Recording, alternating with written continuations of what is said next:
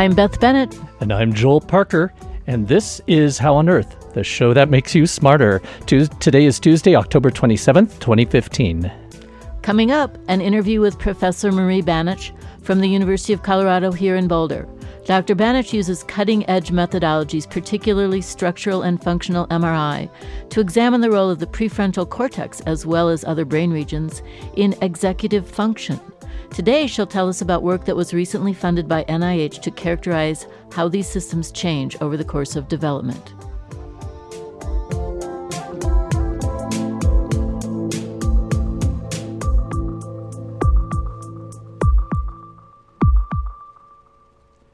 We begin with a look at some of the recent news in science.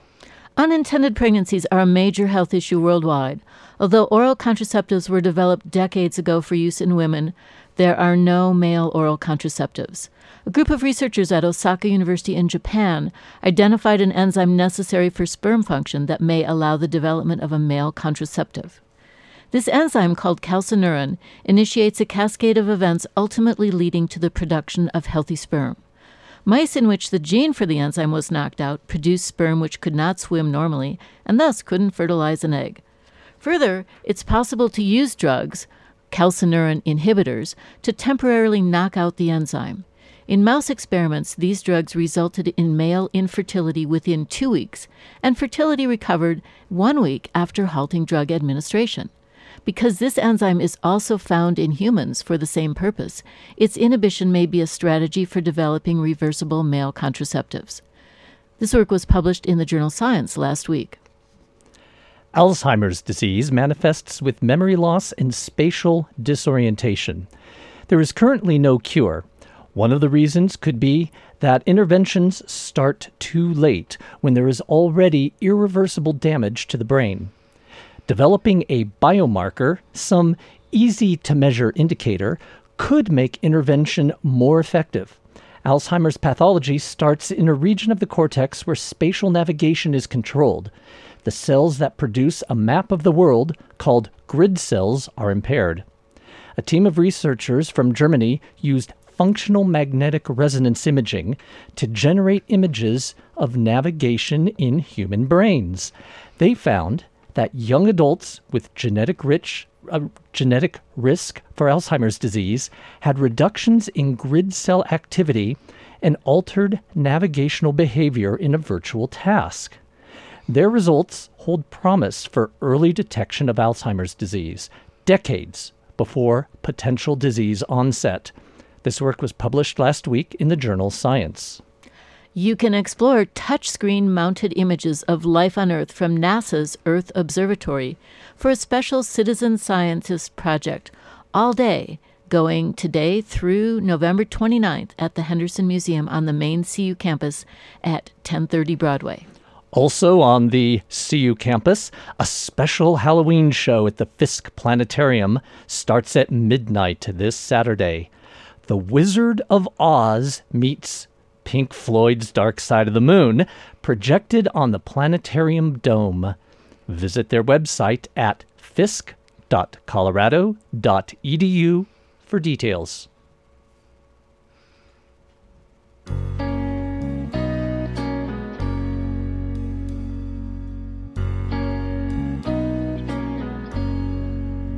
I just don't know what to do with myself. Don't know just what to do with myself. I'm so used to doing everything with you, planning everything for two, and now that we're through, I just don't. You are listening to How on Earth, the KGNU Science Show. I'm Beth Bennett. Here with me in the studio today is Dr. Marie Banich, Director of the Institute of Cognitive Science at CU Boulder. Her lab studies changes during adolescence in the brain with regards to neural systems that allow control of behavior, so-called executive function. She also studies two other brain systems, those that are important for evaluating risk and reward, and those that process emotional information. Imbalances between the executive system and these other systems can result in substance abuse, depression, or anxiety. Thanks for joining us today, Marie, and welcome to the show. Nice to be here, Beth. Well, let's start off by talking a little bit about just what executive function is and its significance in adolescence. Surely. Executive function is those higher set of skills that we often think of as making us an adult. The ability to plan our behavior, to prioritize what we're going to do, to make judgment calls, to deal with novel circumstances. And these skills are undergoing very large amount of growth during adolescence. We believe that a lot of this is due to changes in the brain during adolescence, that a particular portion of the brain, the prefrontal cortex, essentially that part of the brain that's sitting right above your eyes, is really undergoing a large developmental change, and that those developmental changes aid in the ability to acquire or for these abilities to mature. And so can you give us some examples of this executive function, maybe in younger adolescents and then as they mature, how it would change? Surely. So what you see is basically changes in a variety of areas. So one of them is really thinking about the future in general, being able to plan, both in a step-by-step manner, and also to think about what's the consequences of what I'm doing now for the future.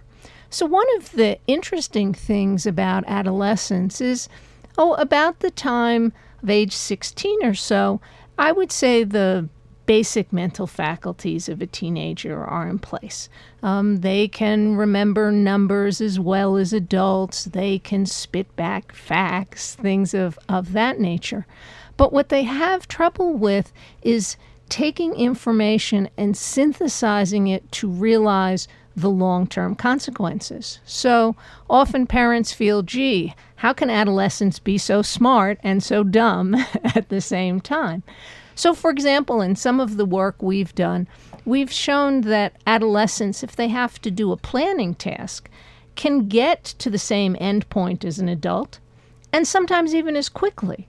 But what they do is they take a more haphazard path to get to that endpoint. So in some sense, they can sometimes fool their parents because they get to the endpoint, but the process behind it isn't as mature as you would see in an adult. I see. Now, when you say process, is this something that you can actually visualize through your use with MRIs? For some of these abilities, yes, we can. That particular study I just talked about was really watching the pattern of their behavior. But MRI's magnetic resonance imaging has really opened scientists' eyes to what a hugely variable and important time adolescence is. So way back, the most thinking was that the brain was mainly developed by age 16. If we looked at it, the size of the brain reaches about adult levels in mid-adolescence. So scientists thought, most of the developmental process is over. But magnetic resonance imaging allows us to look both at brain anatomy, that is the structure of the brain, and also brain function. What areas of the brain become active as people do different tasks? And with the emergence of that technology, it became very clear to scientists that what happens is there's a ton going on in adolescence that we really had overlooked or had not realized. Those changes on an anatomical level are that the brain is going through what's called a pruning process. So you can think of neurons or nerve cells kind of like as bushes, okay? And they all have branches. What happens is in childhood there are tons of branches so that branches of one neuron can touch and connect with another. But during adolescence, there's a sculpting process where some of those connections die out and others get stronger, which allows us to go to our adult status. So what we see in addition to that sculpting process, which is going on particularly in the prefrontal cortex, is also that you can think of the prefrontal cortex is the executive, there are also changes that allow that region of the brain to talk more efficiently with the rest of the brain. So you may have heard about white matter, and those are essentially long connective cables in the brain. You can think of them as the superhighways. So not only are these prefrontal areas being sculpted, especially by the environment, but in addition, their ability to communicate with the rest of the brain efficiently, to coordinate processing, to pull all the disparate pieces of information together to make a judgment, are being improved. So this is exactly what you can measure with your MRI studies, is that transmission speed on the superhighways. We don't look at the transmission speed directly. You would do that with an EEG. What we do look at is how intact those cables are. How insulated are they? The bigger the insulation, the faster the speed. I see. So in order for us to get a good grasp on what you're doing with that MRI, can you give us the MRI for dummies? Maybe 25 words or less? Sure. Essentially, MRIs, magnetic resonance imaging. Okay, and what the reason why we can see activity in the brain is because, as you probably know, hemoglobin binds iron. That's why you're told to eat spinach and things of that nature. And it turns out that areas of the brain that are very active need a lot of oxygen. Okay, and there's a difference in oxygenated and deoxygenated hemoglobin in terms of their magnetic signal, and we pick that up with the MRI. So that the fact that hemoglobin binds to iron allows us to figure out which areas of the brain are working really, really hard right now and which areas of the brain are kind of taking a break. I see. So you are collecting these images from adolescents doing tasks under a variety of different conditions or questions perhaps that you ask them, and then you can come up with assessments that allow you to infer what's going on in different regions of their brain. Exactly. So one of the things we look at, for example, is we're interested in how well adolescents can ignore emotionally distracting information. One of the things that is very important about the adolescent developmental period is that we see an overactivity, as you mentioned earlier, in areas processing emotion or rewarding materials, things of that nature. And these executive or cognitive control regions in the prefrontal cortex aren't yet developed. So with MRI, what we can do is we can actually see how much does their amygdala, which processes emotional salience, how active does that become when they have some emotional information that we ask them to ignore? How active are those prefrontal regions? And are they even talking to each other? So we can. It gives us a very detailed picture of the pattern of activity across the brain. I see. And so have you seen that, for instance, when you look at a 13-year-old versus a 17-year-old, that they become better at ignoring or at pigeonholing distracting emotional information? Yes, that has been shown by myself and others. One of the studies we did in the lab was to show not only could we detect those changes across age in activation of prefrontal cortex when adolescents were supposed to ignore information, but it actually also predicted their self-reported behavior. So not just in the lab, but in the real world. Did they actually self-report that they planned ahead? Were they able to resist peer pressure? Things of that nature. So we have evidence that these markers that we're picking up in brain activity really do relate to everyday life. You are listening to Professor Marie Banish, Director of the Institute of Cognitive Science at CU Boulder. She's describing her work on cognitive development in adolescence and how drugs can disrupt that. So let's move on and talk about drugs and other interesting influences that may impair or affect the development of adolescent brains. How exactly do you get at the role of drugs in the adolescents? Because I imagine you can't just bring them into the lab and give them a hit of pot or something like that. No, we definitely can't do that. Even though it's legal in Colorado these days, they're still not 18. Yes, that's true. Fortunately, CU Boulder has been selected to be one of the sites of a large-scale national study that's going to be conducted over the next 10 years to try to really answer this question of what are the effects of drugs on the adolescent brain. We here at CU Boulder are going to be asking this question in a particular manner by taking advantage of our Institute for Behavioral Genetics that has a long history, internationally known history, of doing research on twins. So what we want to do in the study here is essentially to follow twin pairs from about age 9 or 10 before children start to use substances. The national survey suggests only 1% of children use studies by that age. So the idea is to essentially figure out how much of an influence genetics has versus the environment. So work that we've done here and with our colleagues down in Denver has clearly shown that the brains of adolescents who are heavy substance abusers look different than those individuals, those adolescents who don't use substances. And can you tell us a little bit more about that? How do they look different? I imagine that you're seeing with MRI different activities in different brain regions, and do you see anatomical differences as well? Yes, we do. We see both reduced activity in these cognitive control areas, and we also see reduced gray matter, so there is actually less brain volume. But we also know from studies at the Institute for Behavioral Genetics and elsewhere that there is a genetic propensity to substance use, that it runs in families. So the question is, if we could have seen the brains of these individuals before they started using drugs, would they have looked different at the very beginning, from the get-go?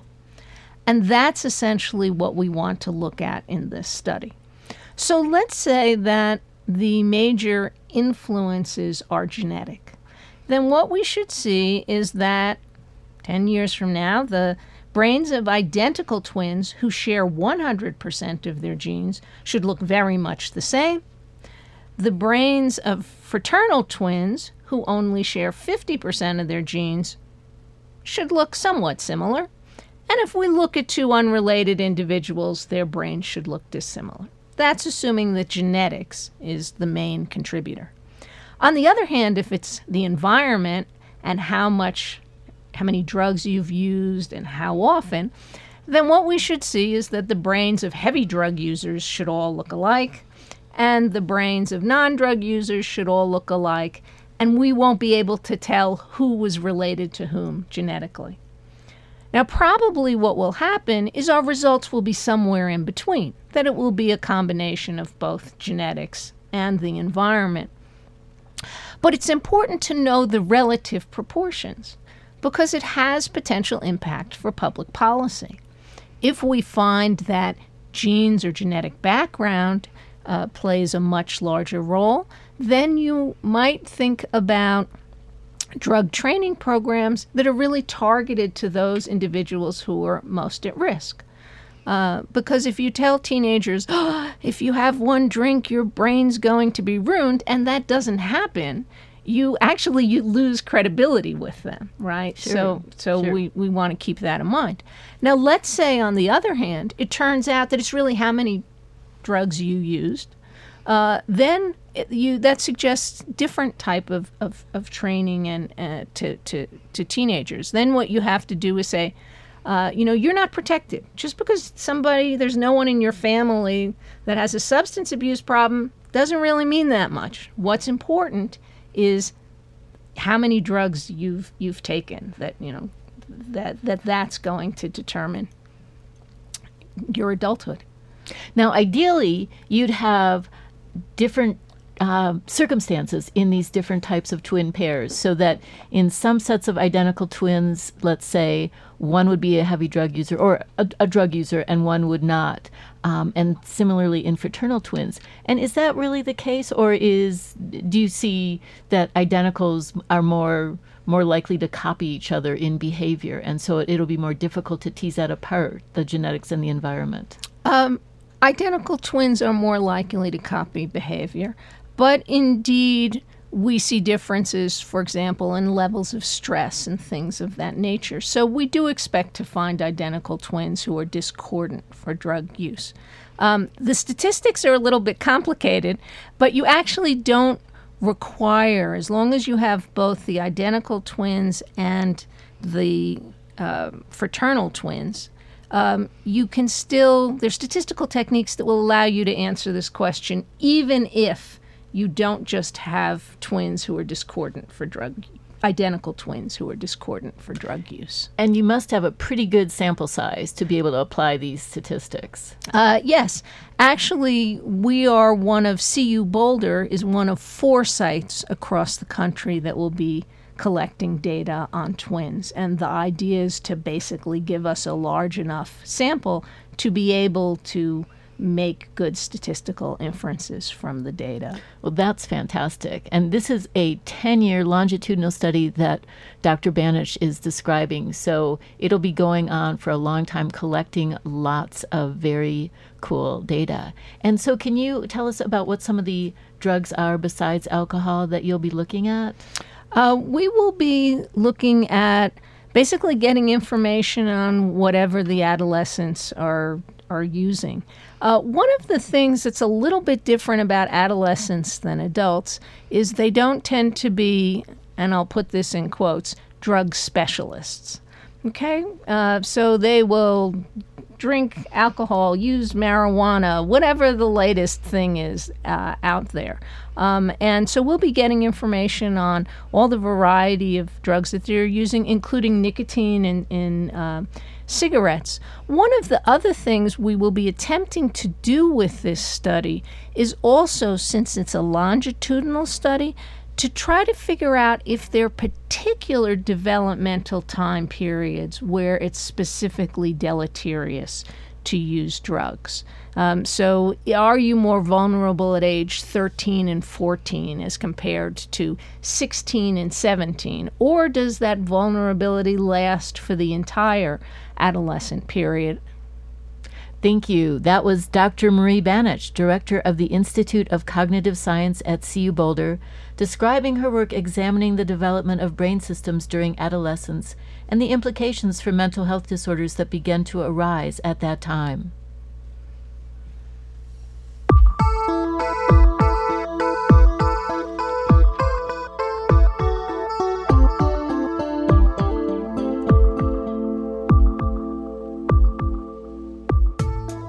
That's all for this edition of How on Earth.